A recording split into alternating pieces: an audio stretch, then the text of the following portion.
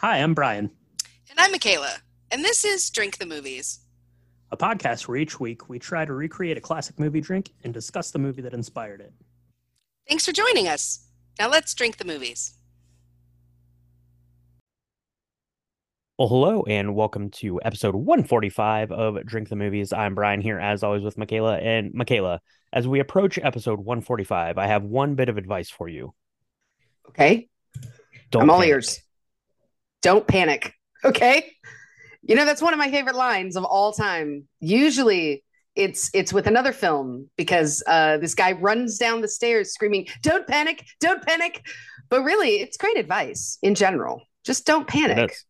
It is. That's You true. know? That's true. It's applicable in a lot of situations, and it's definitely applicable if you are making your way across the galaxy, because bad news, your planet just got blown up. And that's what we're digging into today, Michaela. We are talking about the Hitchhiker's Guide to the Galaxy. This is a story that goes back for a long time, back into the 70s, and it stays alive through I don't know, kind of this collective conscious of everyone. This is a story that people really love, people really identify with, and even if you're not familiar with the story, you're definitely familiar with some of the themes of this guide. Absolutely. What I find interesting is this film came out in like 2004, 2005, I want to say 2005. And when it did, I swore that I had seen it before. I was like, they had to have made this. This is probably its second or third rendition. It was one of those things early on where I swore I had seen this, and I hadn't, because they hadn't made a film about this, but they had made a TV series. There had been a number of books. Doctor Who was I don't want to say a knockoff of this, but there are certainly a lot of things. If you're a Doctor Who fan, you're going to identify with a lot of thematic similarities in all of this. And it was really interesting because it's almost like visiting an old friend if you like that kind of genre. If you don't like that kind of genre, this is just going to grate on your nerves for 109 minutes. And sorry, not sorry, but that's what's going to happen, because it fills every bit of time with this zeitgeist. That, that's right. I'm not sure that was the appropriate usage of it there. That's true. I just learned Absolutely. what zeitgeist is, everybody. That's true, Brian yeah. has explained to me my word of the day is zeitgeist. That's right. That is the word of the day. 42 is the number of the day. So everyone out there, grab your towel, grab the gin, and let's go, because we're going to take a quick break. We're going to come back with a drink. The drink will be easy. We'll get through that, no problem. Talking about this movie, that's going to be harder. But let's start with the cocktail. So let's take a quick break, and we'll be right back. Don't panic, Brian. Don't panic. When you need mealtime inspiration, it's worth shopping Kroger, where you'll find over 30,000 mouth-watering choices that excite your inner foodie. And no matter what tasty choice you make, you'll enjoy our everyday low prices, plus extra ways to save, like digital coupons worth over $600 each week. You can also save up to $1 off per gallon at the pump with fuel points. More savings and more inspiring flavors make shopping Kroger worth it every time. Kroger, fresh for everyone. Fuel restrictions apply. So where did we get this cocktail from? I have a feeling that this is not the only pan-galactic Gargle blaster that is out there. In fact, I know that that's true. I think that there are quite a few of them that we looked at. And this one really, I think I found it. I want to say I found it. And the thing that got me with it was the smoking of the bog peat, and the fact that it's gin. We know we love gin. There was one that was just coconut, Brian, and I made the decision to just not do that for you. So that's good. That was a good idea. But this comes from How to Drink on YouTube. It's a video that you can watch, and it's really cool. How to Drink, we love them. I think we've used a couple of their stuff in the past as inspiration for our own cocktails. So let's just get down to it, Indeed. Yeah. So this is the Pan-Galactic Gargle Blaster. It is the perfect drink to set you off on your journey. It's going to come together kind of simple, but you are going to need some stuff, I guess, that you might not have or you might not feel inclined to have. And we'll kind of talk you through that and see if we can come up with a solution to get you there, or at least close to there. So basically what you're going to do is you're going to mix this up kind of martini style. So into a shaker tin, you're going to put 2 ounces of gin. And then you're going to put 3 to 4 ounces of a 20% saline solution. Basically what that does, think of it as like when you put salt into like your baking It's just going to like make the flavors pop a little bit more. So you'll see saline solutions in cocktails quite a lot, especially in newer, more modern ones. It seems to be pretty in vogue to do. So to do that, you're just going to weigh out some water. So basically weigh out like, I don't know, like 200 grams of water, and then put in like 20 grams of salt in there, and then just kind of stir it until it dissolves. You can do that. It'll keep for a super long time if you want to put it into an eyedropper. I always just kind of make it up as I need because I don't use it that often. But that's going to be what that is. It's just some salt water. So 2 ounces of gin, and then 3 or 4 drops or so of that saline solution go into a shaker tin. Go ahead and give that a stir with some ice, and then you're going to strain it out into a chilled coupe glass. Then what you're going to do is you're going to top it with a little bit of seltzer, not too much, just maybe like a half ounce or so. It's just going to give it a touch of effervescence. And then you're going to float some Fernet Branca on top, about a bar spoon's worth. So just kind of layer that into a bar spoon and just kind of let it float across the top. It's very dark and murky looking, but Fernet Branca is delicious. It's an Amaro. It is originally it was used as like an aperitif, digestif kind of thing. It's this Italian Amaro. It's made out of like, I don't know, 300 different botanical ingredients to it. It's kind of chocolatey in a way. It's kind of black licorice-y in a way. It's kind of delicious and weird and really hard to describe. But if you've ever had it, you know exactly what I'm talking about. Put a spoon of that in there. It's going to really give this cocktail a lot of body. And then the trick here is you're going to get some bog peat smoke. How do you do that? Well, that's tricky. That is tricky, I will say. What you're going to need to do is you're going to need to get yourself some way of smoking your cocktail. That can be like one of those smoking gun things. It can be like one of those little like wooden pucks that has a little thing you torch on top. But I found on good old Amazon some peat bog fog from Foghat. It's culinary smoking fuel, it says. And I thought that was going to be the best way to get some bog peat aroma into my cocktail. So go ahead and smoke it with that if you want. Lemon twist for garnish, and you're good to go. Like I said, this one is complicated. It's really good, actually. It's like this, like kind of this umptious martini sort of thing, which is really delicious. I like that kind of peat bog aroma you get on the nose. That's kind of neat. If you're familiar with smoky scotches, that's kind of what that is. And then it's this very luxurious kind of martini underneath. Michaela, do you have any kind of comments on the way this tastes before I break it down and see if we can make this a little simpler for people?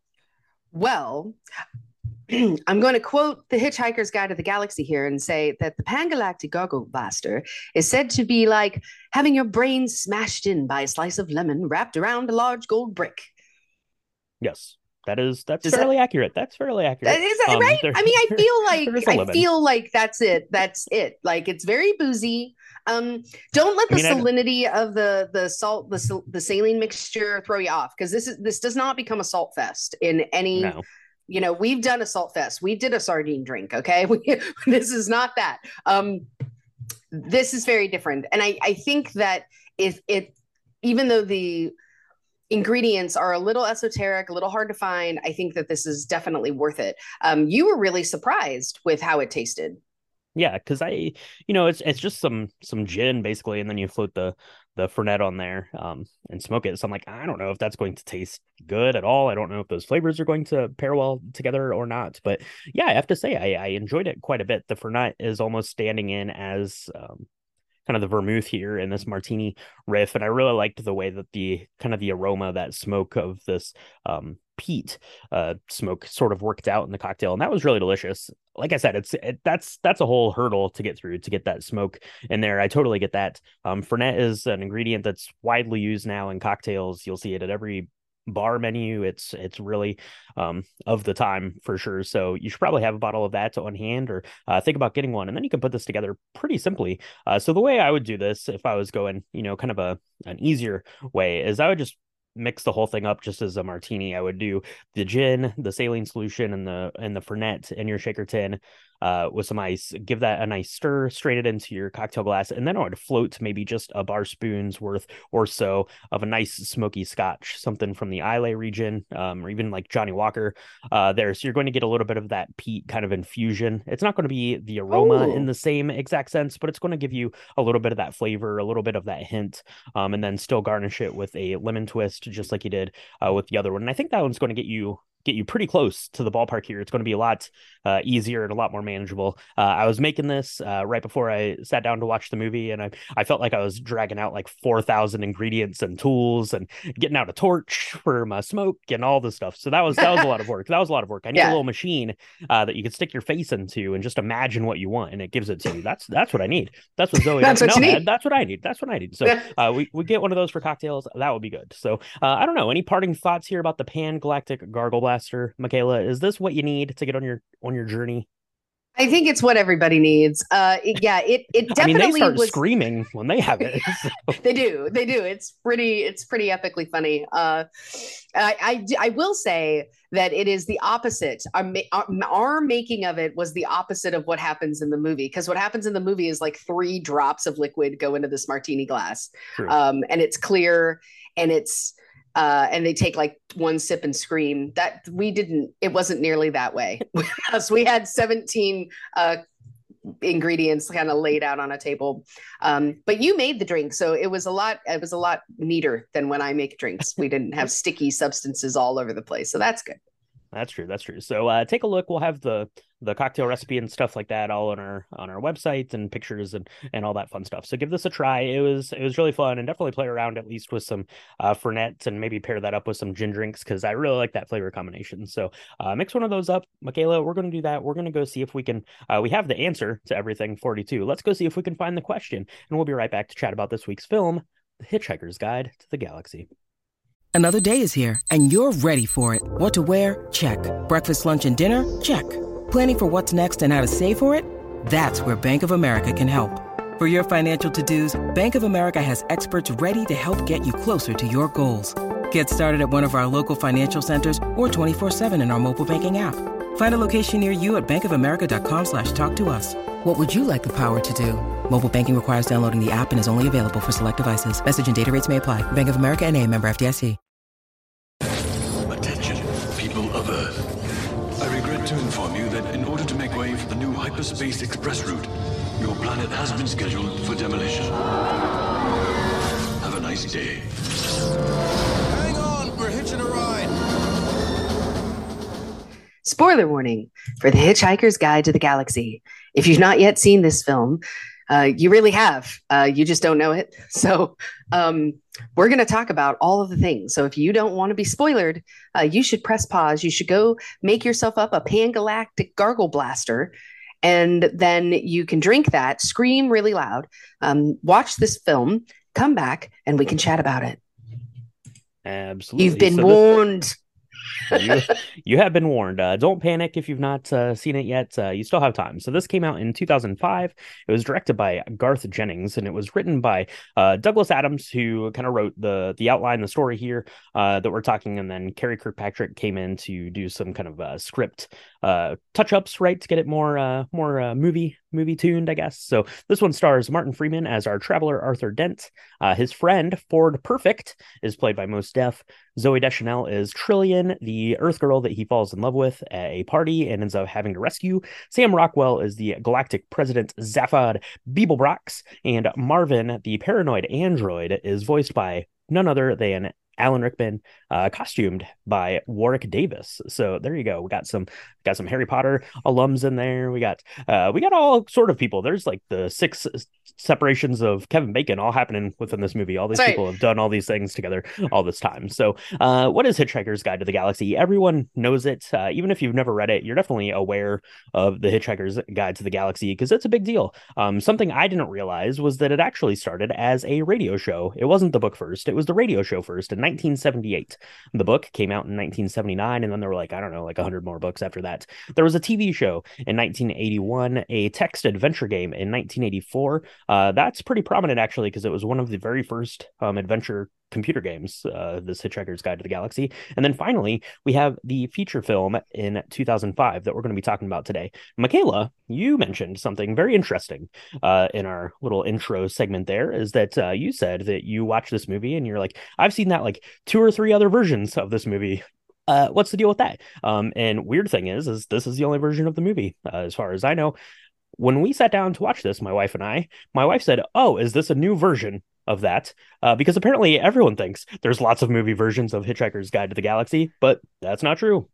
This is like the sci-fi version of Shazam. Yeah. Or Shim Sham, or because there's that name. Remember, what is that called? It's like not the butterfly effect. It's like the Mandela effect, where people think, right? People think things and they're wrong, but they're so. I swear to all the molecules that I watched this in the theater and I was like, I have seen this before. And then it ended and I was like, I knew that it was going to end like that. Huh. Why? And then I tried to go find the earlier version and I couldn't find it. So I was like, well, this is really strange. And I thought it was some cosmic conscious quest or something. But no. I'm so glad that your wife and I were on the same level because we both felt that way. I'm glad I wasn't alone.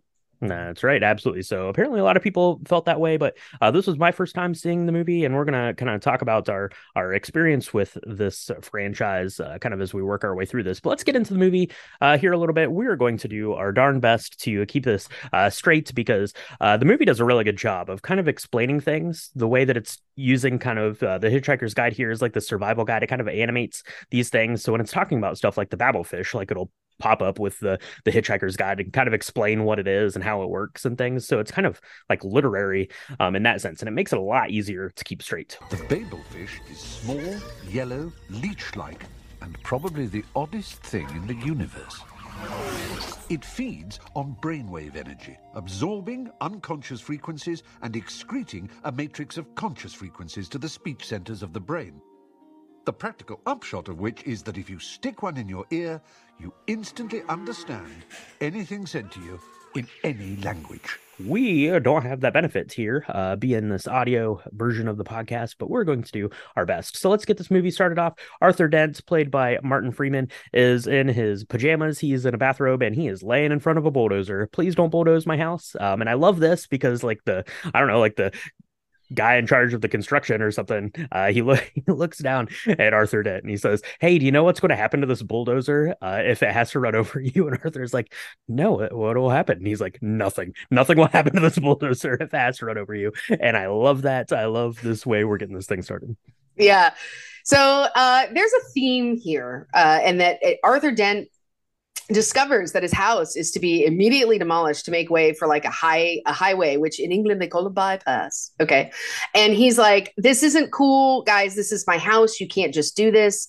And the workman is like, look, you have had access to these plans for months. And he's like, I didn't have access to them. I had to go into a basement. I had to go into a dungeon to see these things. And I just saw them. And he's like, look, I have no sympathy for you. You read the fine print. You should have done your homework. It's happening today. And he's like, absolutely not. Don't take my house. Don't destroy it. And then his friend Ford Perfect just kind of shows up and is like, hey, I love Ford's character. He's played by Mos Def. One of my favorite characters. He's so weird at the beginning. You know that something's not quite right. He's pushing a cart of like 5,000 beers. Who doesn't love that? Yeah, right. And he's like, we got to go to a pub. And Arthur thinks, hey, that's fine. We can go to the pub. The bypass team that was going to bulldoze him, they're going to lunch or they're going to a coffee break. They're like, whatever.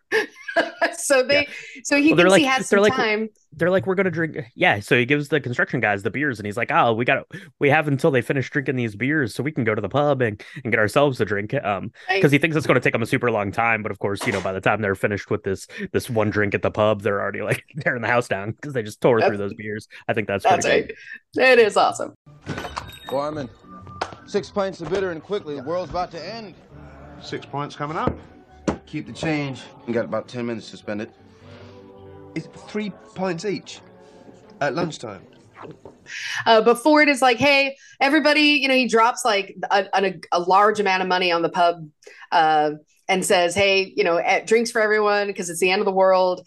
And Arthur doesn't really believe him at first, but he's like, look, you're going to need a towel. Go get a towel. We got to go. You saved my life years ago when I was here. And we see this scene of him like saying hello to a bus and almost getting hit by it. But then Arthur saves him. And so that's how they became friends years ago. And Ford tries to explain that he's actually an alien. and he was a journalist, and he works for like the Hitchhiker's Guide to the Galaxy folks. It's kind of like Froder's, but way cooler. And he says, hey, I've been here for a little while, and you got to know, today is the day. Not only is your house being destroyed, but Earth is also going to be demolished. And coincidentally enough, it's going to be demolished by this race of people called the Vogons, who are making a hyperspace bypass. So the coincidentness, that's not a word. I don't know, but I do very like serendipitous. It's serendipitous. That's a real word. We'll refer to the Hitchhiker's Guide for what word to use right now. I really like, because they kind of talk about the Vogons. There are these people that are building this bypass, and kind of the narrator here. The narrator is Stephen Fry. Comes on and is like, the Vogons aren't necessarily evil people, but they're highly bureaucratic, and it basically just describes them as like the most red tape sort of kind of governmental sort of body of all time. And one of the bad things about Vogons is apparently like to recite poetry, which will make you go insane and your head explode, all that sort of stuff. So that's going to come into play a little bit later. So we learn a little bit about them. We also learn about Trisha McMillan. We learn that, and some kind of flashback there as they're pondering, I guess, their last moments on Earth. You get Arthur is thinking back to this party where he met this girl. She was kind of strange, wanted him to just run off. They're at like this costume party kind of thing, which is pretty fun. Trisha is played by Zooey Deschanel, and so we get kind of insight as to who she is, because she's going to stumble into our journey a little bit later. And we're also getting introduced to one Zaphod Beeblebrox, the newly elected president. Hey, excuse me. This guy boring you? Why don't you talk to me instead? I'm from a different planet. It's true. You want to see my spaceship? You want to see my spaceship? I mean, really, what kind of a chat-up line is that? Yeah.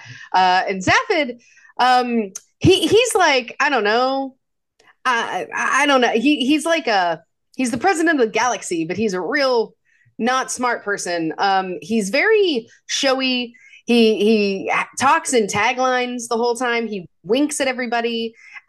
They also met at this party, right? So Trisha and Arthur were having a conversation. Trisha's kind of like, hey, want to get out of here? Let's go to Madagascar. And Arthur is kind of this like super well-meaning guy. He's like, you just love him because he's such a kind, like genuine person, but he doesn't really quite know what to do with it. He's not, he doesn't know what to do with Trisha, in the sense that you can tell he likes her immediately, but he doesn't know how to like meet her energy and be like, yeah, and be really, spontaneous and things like that, and brave to like, hey, let's do it. Let's go to Madagascar. But Zaphod Beeblebrox, he's just like this total, like all he is fluff. And so he comes in and he's like, hey, want to be in my spaceship? and honestly, I don't know why Trisha goes with him, because she seems like a smart person, and this is a line that a lot of women have heard, but she's like, yeah, show me your spaceship, dude. It must be the long hair. I don't know. It's the long blonde hair. It is the Sam Rockwell persuasion, I guess, of it all. But Trisha wanted to go on an adventure, right? She asked Arthur to go to Madagascar. I think it was Madagascar, and Arthur's like, well, I have a job. I can't do that. We can't go on these adventures. Maybe we can go to, I don't know, for like Cornwall or something. You wanted to go just like in England. She's like, yeah, that sounds great. So when you get whisked off to an alleged spaceship, maybe that's what you go for. So that's kind of the introduction here to our characters, which is kind of neat that it happens kind of in this flashback that our main character, our protagonist here, Arthur, actually knew all of these people before he stumbles into them. But as it turns out, your friend, Ford Perfect, was not lying. He was not making up the end of the earth. I like the kind of the barman there at the pub is like, what should we do? Should we lay down and put bags on our heads? Which I thought was pretty funny, kind of in that don't look up sort of vein. Mm-hmm. And he's like, sure, go ahead. And the barman's like, will that help? And he's like, no. So they go out. Not at all. What do they do? Ford sticks his thumb up. He has like a cool ring on it, and he says, we are hitching a ride out of here, because all of these scary looking little spaceship nodule tower things come and surround the earth, and poof, just like that. Yeah. So I really want to talk about some of the special effects in this film too, because I thought that was amazing. So this was only 2005. So we say only. At the time, it was like, amazing. But this movie held up really well, I gotta say, because it did almost 20 years later, and it still looks gorgeous. The colors, I don't know how they filmed this, but the color differentiation in some of the other scenes that we're going to talk about is huge. I thought that this was amazing. Yes. And the symbolism, those machine ships that like cover the earth, they're all office buildings. Did you notice that?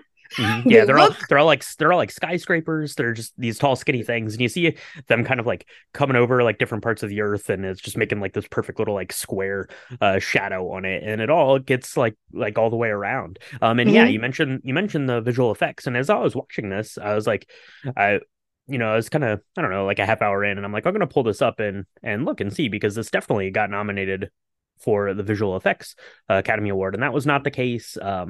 King Kong won the visual effects Academy Award that year. Chronicles of Narnia and War of the Worlds were also nominated, but there were only 3 then. Had it been 5 like today, this definitely, I think, would have at least gotten a nomination. But kind of the creature work here, the special effects, the CGI, the practical stuff, it all looks really good. It sure does. It sure does. And so after the Earth has exploded, or imploded, the way that they destroy Earth, I think, is also really beautiful, because it just kind of poofs, and there's like stardust, and that's it. And so Ford is like, hey, are you okay? The war, and he's like, well, I'm the last person that's ever going to live. I'm the last human in existence, he thinks. But then they escape onto this Vogan ship, and they're about to get read or Vogan poetry. In fact, they do start to be read Vogan poetry, because the Vogans find them. Apparently people don't like hitchhikers. It's kind of like now you wouldn't like somebody grabbing onto your car and like going on for a ride without your permission. I guess it's the same thing. But they capture them, they cover them with like cellar tape, which is weird because this is alien technology. They can blow up Earth, but they have cellar tape. I don't get it, but whatever. They start to read the poetry. Apparently nothing is worse. It's like the 3rd worst thing in the world is having a Vogan read poetry to you. And I think that gives the Vogans a bad rap, because they love bureaucracy, but they also love art. They love art. That's right. They are artists at heart. And as it turns out, they're going to do that. They're going to do a bit of interrogation, a bit of poetry, slam kind of thing. And then they decide, what are you going to do with these hitchhikers? Throw them off the ship. I really like they toss Arthur and Ford off of the ship. They say that you can hold your breath for about 30 seconds in space. But unfortunately, space is really, really big. So the odds of you surviving and for longer than 30 seconds is not very great. But luckily for these two, they get tossed out and they get picked up by our newly elected president, right? Zaphod and his fun little red ship flies by, picks them up, and we're on our journey. And Arthur finds out that he's not alone, not the last Earthling. No, because for some reason, Trillian or Trisha, she fell for that line, hook, line, and sinker. And Zaphod was not lying about his spaceship. Zaphod was not lying about his spaceship. It was not a euphemism. It wasn't. I mean, it was not, because he's got nothing but a spaceship. Let's be clear about that. He has 2 faces, we find out. We do. He and like. It's like a Jekyll and Hyde, but they know about each other kind of situation. Siamese twin nastiness. Like his head literally like lifts up, and the neck becomes the face, and he gets like a 3rd arm that will like punch you. Not cool. But which again, I'm just wondering, Trisha, what were you thinking? Because as soon as you saw that was happening, maybe get off the ship. I don't know, but it's a good thing he didn't. She didn't, I guess, because the rest of the story wouldn't happen. So she she's wearing shorts and like a t-shirt at the beginning of this, and then she decides she's got to change, and she changes into this really what today would be considered a really cute jumpsuit. But I remember thinking at the time, the first time I saw it, that the costuming of this was really interesting because we see Ford Perfect is in like this white kind of linen suit kind of thing. And Arthur is still in his bathrobe, and he doesn't ever not be in his bathrobe. It's freaking amazing. And like just whimsically like funky. Like and she's in like this blue kind of jumpsuit thing, this light blue jumpsuit. It pairs beautifully with Zooey Deschanel's blue eyes. But when they see each other, Arthur is pleased and also really unpleased, and he can't help but be like, yeah, really, okay, he's this guy Zaphod Beeblebrox, he's got two heads, what else does he have to have? It's like Arthur's trying to fix this moment to be clever, and Trisha's like, that's not cool, don't be like that. And it's like, well, yeah, you did kind of go off with this dude who apparently signed the death warrant to Earth.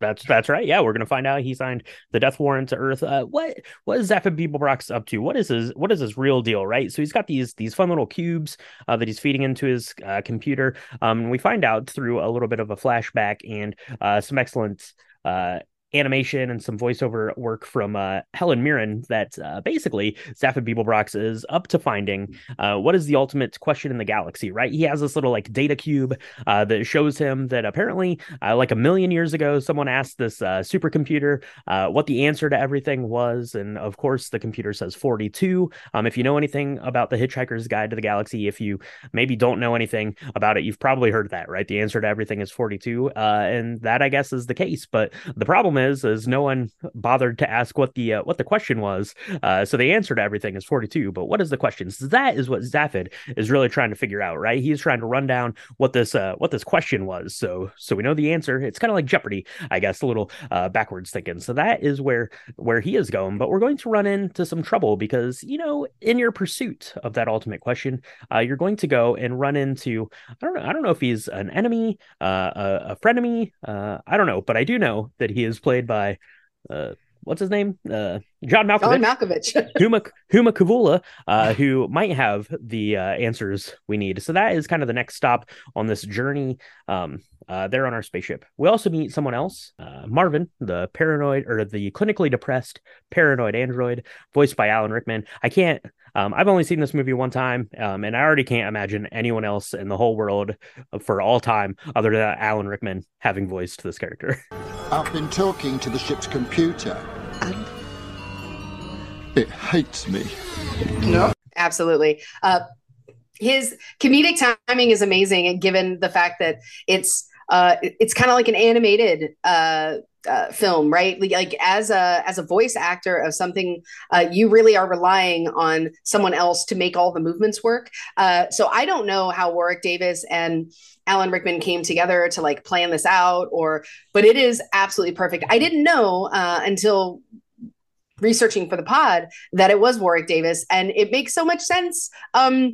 That they paired them together because they're both so amazing at that kind of the timing of pairing the words that they're using with like the gestures. And given that he's Warwick Davis is in this robot kind of thing, right? Like he's kind of got this Humpty Dumpty kind of cadence when he walks. He's got this ginormous head, and it's all black and white except for the little green eyes that glow. And it's so cute. But we got to talk about Huma Kavula.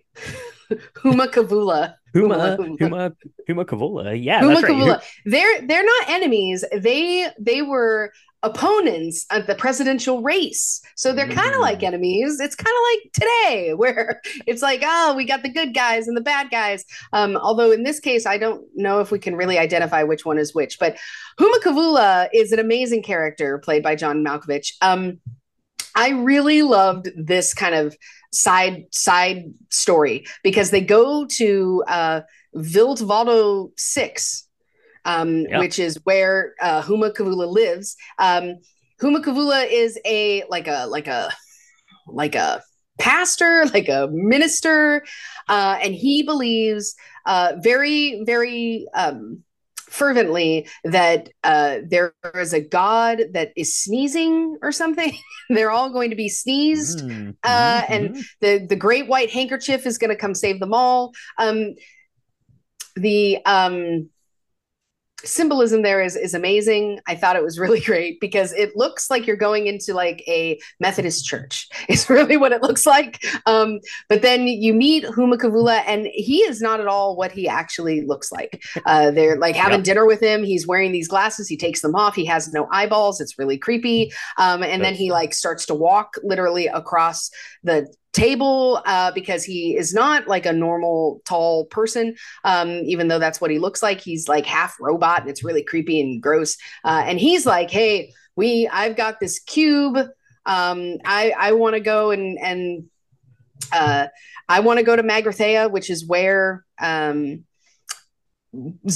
Beeblebrox thinks that is where where the question is, was right? originally asked. Yeah, that's where he thinks he can get it. Yeah, I really like the character design of Huma Kavula. Yeah, is weird because like you mentioned, he takes his glasses off, no eyes, and you think that's as weird as it's going to get, but then no, he kind of like stands up on the table. He's got like 100 little gold legs, and I mean, we should have been tipped off. In fairness, John Malkovich is playing this character, so there's going to be something super weird about the character, right? John Malkovich only does one thing, and that's play real weirdos. So that's who. So he basically makes a bargain, and I really like kind of the back and forth where they're talking about the presidential election, because it keeps showing like this like I don't like election poster for Zaphod, and he's just doing like the little like finger guns like at the thing and smiling, and that's kind of pretty great. But he basically makes a deal, right? He says, I will give you this cube with the destination of this place you're trying to get to. If you get me this weapon, this POV gun, that sounds good. But they end up just stealing the cube basically, and getting chased out of there. But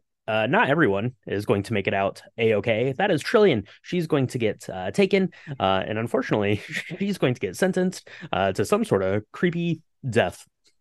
Yeah, some sort of creepy death. And again, this is where the Vogons come in, right? Because they are the ones holding her. And so Arthur, Ford, and Zaphod are like, hey, what do we do to release our friend? And Zaphod's like, hey, man, I'm the president.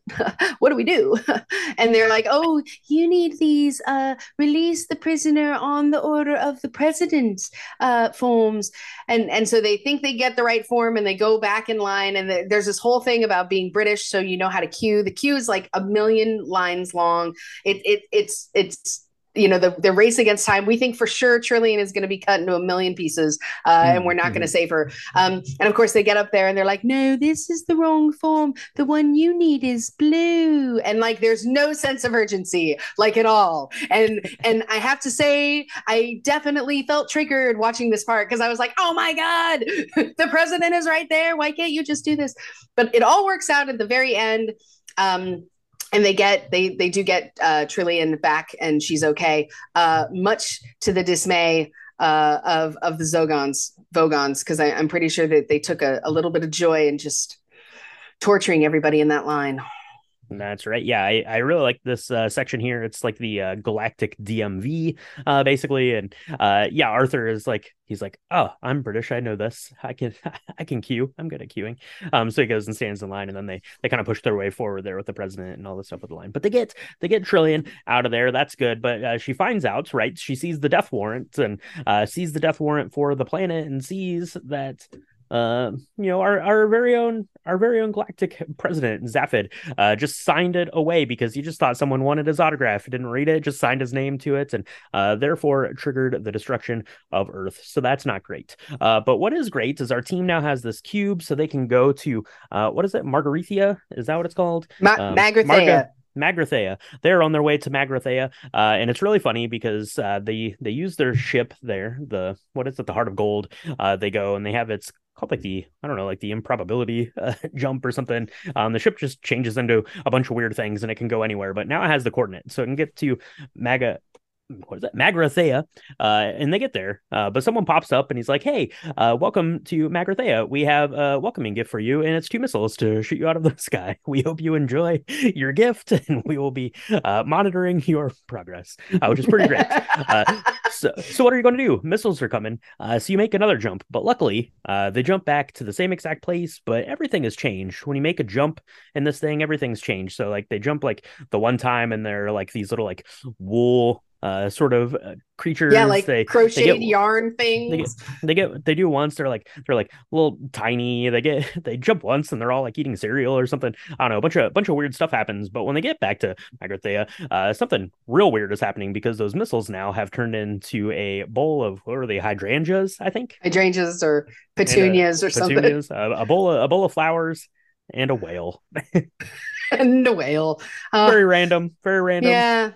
Yeah, it's very sad. So the bowl of petunias like crashes against the ship, and nothing happens. And then the whale, it's heavy, so it goes down to the planet and dies. And I do love, again, the writing and the idea of this is just so far-fetched and amazing, because they talk about like, well, the whale came into existence and its first thought is, what am I? Oh, what am I doing? Oh, am I flying? Am I swimming? And then he crashes and dies. And it's actually very dark, but very funny. It is important to note that suddenly, and against all probability, a sperm whale had been called into existence several miles above the surface of an alien planet. But since this is not a naturally tenable position for a whale, this innocent creature had very little time to come to terms with its identity. This is what it thought as it fell. It is very dark. Yeah, the story itself here is pretty dark. It's pretty funny. It's pretty dry. Kind of, British sense of humor here in this story. And yeah, it's kind of crazy, and hopefully we're doing it any sort of justice here in describing it. But basically our team now is made it to Magrathea. They get there, they land, and they're trying to figure out where they need to go, right? They're trying to go find this kind of point of view gun. They're trying to find the question that was asked. They have a lot of stuff to find, and there's this weird portal. Trillian is not fazed by this. She just jumps into the portal, and she's followed pretty quickly by Zaphod and Ford. But Arthur, he is a bit of I don't know, a worrier, I guess. Arthur says, I'm not going to jump into that weird portal, but eventually he summons up the courage to go through it. But he was a little bit too late because it turns off right in time. So Arthur is left stranded with Marvin, the paranoid android, there to be rescued by my favorite character. My favorite kind of performance in this whole thing is Slartibartfast, played by none other than Bill Nye. Excellent in this. But now our crew's separated, Michaela. That's bad. That is bad. I want to talk a little bit about this because I agree. This is probably my favorite part of the movie because Slartibartfast is one of these planet builders. Apparently, you can just buy. I don't know. You can buy a planet. He built Norway. I mean, he's like, well, I did my part. I mean, I'm not the one who made Earth all on its own, but it was a team effort. It was a team effort, and he's like, hey, do you want to see the shop floor? And so the vastness of the universe in this, I'd love to hear what like really the great minds of the universe, like the Brian Coxes and like the Stephen Hawking's thought when they saw this film. If they ever saw this film, because the idea that there is a shop floor somewhere where like Earth and Mars are like being built or rebuilt is amazing to me. But they've got this like, it's like a cherry picker that they sit on, that they stand in. It's like and it takes them with like one arm everywhere, all over. And so they're like, oh, we made Earth, we're rebuilding it. We've got like a prototype. And so we're seeing the mountains be built. We're seeing that they're like, well, we're almost finishing the oceans now. And you see like a dude with a giant hose, like filling the ocean. It's so great. And it's so fantastical, and yet it totally works. And I thought this is really where I thought the special effects were just amazing, because they're kind of floating around in this space, and it doesn't work if you think about the mathematics of it like at all, but they're able to like go all over the Earth. And he's showing him, Slartibartfast is showing Arthur, England and the Himalayas and the oceans. And it's like, oh, well, we created this and we've got this new version of Earth and we're almost done. We're almost done with it. It's really a fantastical journey that Arthur gets to see that the other team, the other of his friends don't get to see, because they're busy having a conversation that does not go well with Deep Thought, who's played by the amazing voice of Helen Mirren. Deep Thought is the supercomputer who answered the question. So when they go there and they're like, hey, have you come up with a question yet? She's like, no, I've been watching TV. It's like, oh no. I made another computer to do that. They're in the wrong place. And of course, Stafford Beeblebrox is like, oh, well, I guess I'll go figure out what else to do with my life because I spent my whole life trying to figure out this question.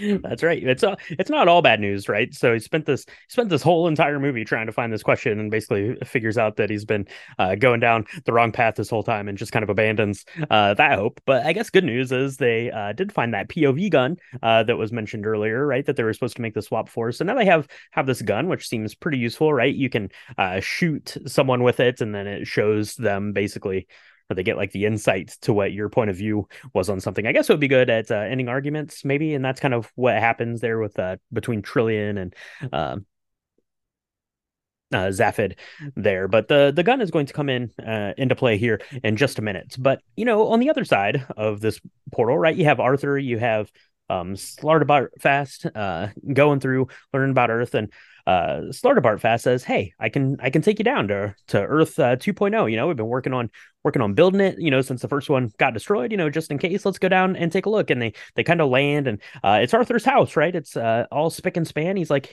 yeah, it's perfect, just the way that it was. So he goes inside, and who does he find there but his buddies? Everyone's there. They're having some sort of feast, and there's these two little mice who I guess are the embodiments of like the creators of everything, which is pretty neat. So it's kind of fun that they're these two little mice. But what they've decided to do is they think that question was maybe originally asked on Earth. So what do? You cut open Arthur's head, you steal his brain, and see if you can find the answers there.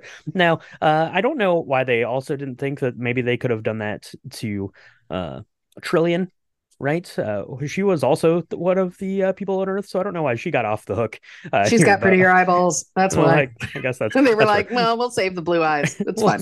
We'll save Zoe Deschanel and sacrifice Martin Freeman here in this instance. So he gets strapped to a chair. They're going to cut open his brain because these mice want it. But Arthur's not going to give up without a fight, is he, Michaela? I don't think so. No, nothing a tea kettle can't solve. That's right. So that's what he does. He crushes them.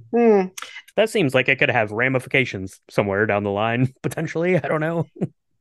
The thing about this whole thing that I missed the first time I watched this was that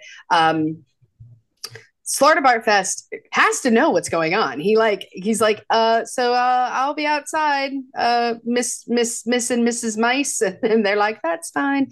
And so they're and apparently these mice are the most smart, most high-powered beings on Earth. So they're the smartest. The second they're the most intelligent. The second most intelligent are all the dolphins that just like left one day with a note saying so long and thanks for all the fish. And then humans, which I take exception to because I think we're way further down on the list of intelligent life than we think. Yeah. But yeah, Arthur, he crushes the poor mice with tea kettles, and now they're the little girls again. They look like little girls. They look like young children, but they're like, I can't believe you did that to us. That's right. And then they disappear. They're like 1,000,000 years old. They disappear. Right. Yeah, they get crushed. They get crushed with the tea kettle. But yeah, I guess everything is solved, kind of. I guess, right? So they all come to you. They all kind of apologize, like Trillian apologizes for I don't know. She didn't really have anything to apologize for, but she says she's sorry. So that's nice, I guess. And Arthur says that's okay. Everyone is coming together. One last hurrah, and they go back outside. But bad news: the Vogons are there. They're still all agitated as all get out. They're going to wage war, I guess, to get Arthur and crew, but luckily they have that POV gun. So when Marvin, the clinically depressed paranoid android, shoots these Vogons with this gun, they see things there. They get too depressed to fight anymore. They get shuffled off, and Slartibartfast says, Arthur, you done good. Let me put you back on Earth 2.0. Everything will go back to the way that it was. But Arthur says, nah, me and Trillian, we're out to explore the galaxy. That's right. And so the Heart of Gold crew decides that there's like, hey, Ford says, I know a restaurant at the end of the universe. And they're like, let's go. And it's so funny because Bill Nye's character, Slartibartfast, is like, well, we've decided we're so close to finishing. We might as well finish Earth. So it'll be here when you get back, which is great. It's always nice to know you have a home to go back to, right? Right. And so they start up the heart. I don't know how any of that works. But they become, I don't know, like 6 or 7 things as they're going across the universe. And of course, Marvin is, we think he dies, right? When he gets shot. Yeah. And that's very sad. But then he, I don't know, wakes up and is okay. I guess he was too depressed to die. He couldn't even give that up. He was like, no way. But he's like, no one cares, but we're the restaurant's on the other side of the universe. So they end up going the other way. And I love the very last sequence of kind of the improbability drive that shoots, because the very last thing that the ship becomes is the face of Douglas Adams, who unfortunately passed away before the film was completed and was seen. So he never got to see his kind of creation on the big screen, which makes me really sad. But I was really happy to see that they paid homage to him in that way, because that was it very much tugged on the old heartstring. I loved it. Yeah, absolutely. And that's kind of where the movie ends. None of that probably made that much sense. There's a lot of very wacky predicaments, a lot of wacky names of places. The way that they travel is very wacky. It's very hard to describe, but one thing that is really neat about the movie, the story, I'm assuming, I've not ever read the book. I'm kind of familiar with the story of it a little bit, but I think that it's neat that it's kind of this little like galactic hop, and I really like the way that the movie was constructed, where you're kind of like looking at this like visual sort of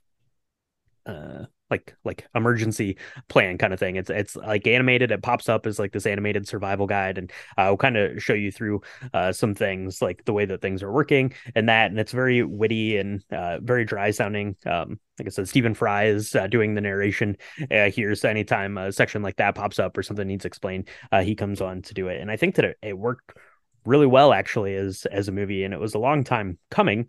Obviously 2005 all the way from the kind of the original radio drama and stuff there. But I don't know. It was really good. It was really funny. It looks really, really good. And something we didn't even talk about. You mentioned it very briefly there at the end. The dolphins all leave because they're the smartest things on the planet. The whole opening of the film, like the opening credit sequence, is just like this musical number by these dolphins saying "Thank you for the fish." So long, so long, so long, so long, so long, and thanks for all the fish. It's pretty amazing. Whoever got to film that stuff had a good time for sure. But yeah, that is the Hitchhiker's Guide to the Galaxy. So Michaela, did you have any experience? Have you ever read this book, or did you watch the other versions of the movies that didn't exist? That we all thought existed? I don't know. No. I have not. So now it just inspired me to actually I've just recently gotten back into reading and become a reader. I used to read all the time, and I have no life. So this is on my list of things to do. I really loved this. The first time I saw this film, it was in the theater, and that was the only time I'd seen it. Before the sake of this podcast, watching it. And I remember thinking it was good. I remember not being completely blown away. And I am wrong. I don't know why I didn't absolutely love it last time, because I really enjoyed it this time around. And maybe it was because I was too young to really understand kind of the implications of what it was and how meaningful it was to the world. Because again, I mean, there's so many things now in the newer versions of like Doctor Who that really seem to get a lot of their ideas from this. And this was so much more than a movie, as you say, right? It's the books. It was a show before that. It was a radio show before that. Like, and the idea of just space travel and the fact that Earth was the question, like it's, and thinking about it in that holistic kind of heart cave way, and very nostalgic and yet expansive as the universe, that will never get old to me. So I'm really excited to get into the books. There were 5, I think, originally, and now there's like 456. So it might take me a minute, but what about you? You have to do that. Yeah, no, I've never read the books. I'm interested to go back and I'm sure that it's available somewhere. I haven't looked into it, but that original kind of radio drama, because I really like radio dramas, and obviously like the podcast medium, that we're talking on now. So I'm interested to see if I can find like actually that original thing and then dig into the books, because this story, these stories, these characters are very influential. They have played a huge major part in popular culture from the late 70s to today. If you go to the Wikipedia page for Hitchhiker's Guide to the Galaxy, there's like, I don't know, like an entire like pages worth of things that it has inspired and all that stuff. I'm gonna name a couple of them here. Babelfish, which I mentioned earlier, is that online translator tool that comes directly from this. The Babelfish there, you actually get the little Babelfish scene in this. It's like this little yellow fish looking guy goes into Martin Freeman's ear. Looks very uncomfortable. That's not how I would like to translate things. Coldplay, an album we talked about on Drink the Music, took their title for their song 42, as well as another song, I think, from this work here. Radiohead, my favorite band. The album OK Computer comes from Zaphod talking to his computer, right? Okay, computer, let's go. And then obviously Paranoid Android, kind of their probably most notable track from that album comes right here from Marvin. Homages in Lost and Doctor Who, like you mentioned, Star Trek, The X-Files. Everything is taking inspiration and paying homage to the Hitchhiker's Guide to the Galaxy. So I don't know how Douglas Adams did it. He was ahead of his time in the way that the story came together and was told, for sure. I feel very terrible about myself that I don't have more experience with this. I plan to rectify it very soon. I like that idea. We'll do a drink the radio show. Drink the audiobook. That's right. That'll be amazing. No, I agree completely. I mean, I think I'm glad. I'm kind of glad though that we were wrong in this Mandela effect, thinking that we had seen this film, because I think that they did it right. I feel like they don't, and I hope they don't make another one for a while, because I think that this paid really good homage to all of those things that you just said, right? So this does not need another rehatching for at least another 20 years, guys. I hope Hollywood's not listening to me. They're in the middle of their SAG stuff, but that's what they should be doing, is not worrying about this, because this one's fine. They don't need to mess it up. It's not broken. That's right. Absolutely. Yeah, and it was kind of surreal to watch it. It was like a Love Actually reunion here between Martin Freeman and Bill Nighy and Alan Rickman. It was like the gang was all back together there for that. So yeah, it was really good. Like I said, the story, the way we just described it, probably doesn't make a lot of sense. But if you're into this kind of really like super quirky humor, or if you like the story of the Hitchhiker's Guide to the Galaxy and you've not seen the film, go check it out. It's really great. You're gonna have to probably rent it from your streaming service or get it some way. I actually rented it from the library through their digital streaming platform. So maybe that's a good option to get your movies out there too. So give it a watch. It's really funny. It's really good. It's really well made, and yeah, pretty great. I'm glad to have gotten to see this. So thanks for putting it on to the list, Michaela. And make sure, if you're going to be watching this, go ahead and make yourself up a Pan-Galactic Gargle Blaster. It is the perfect cocktail for when you're shooting across space with Marvin, the paranoid android, at your side. So give one of those a try.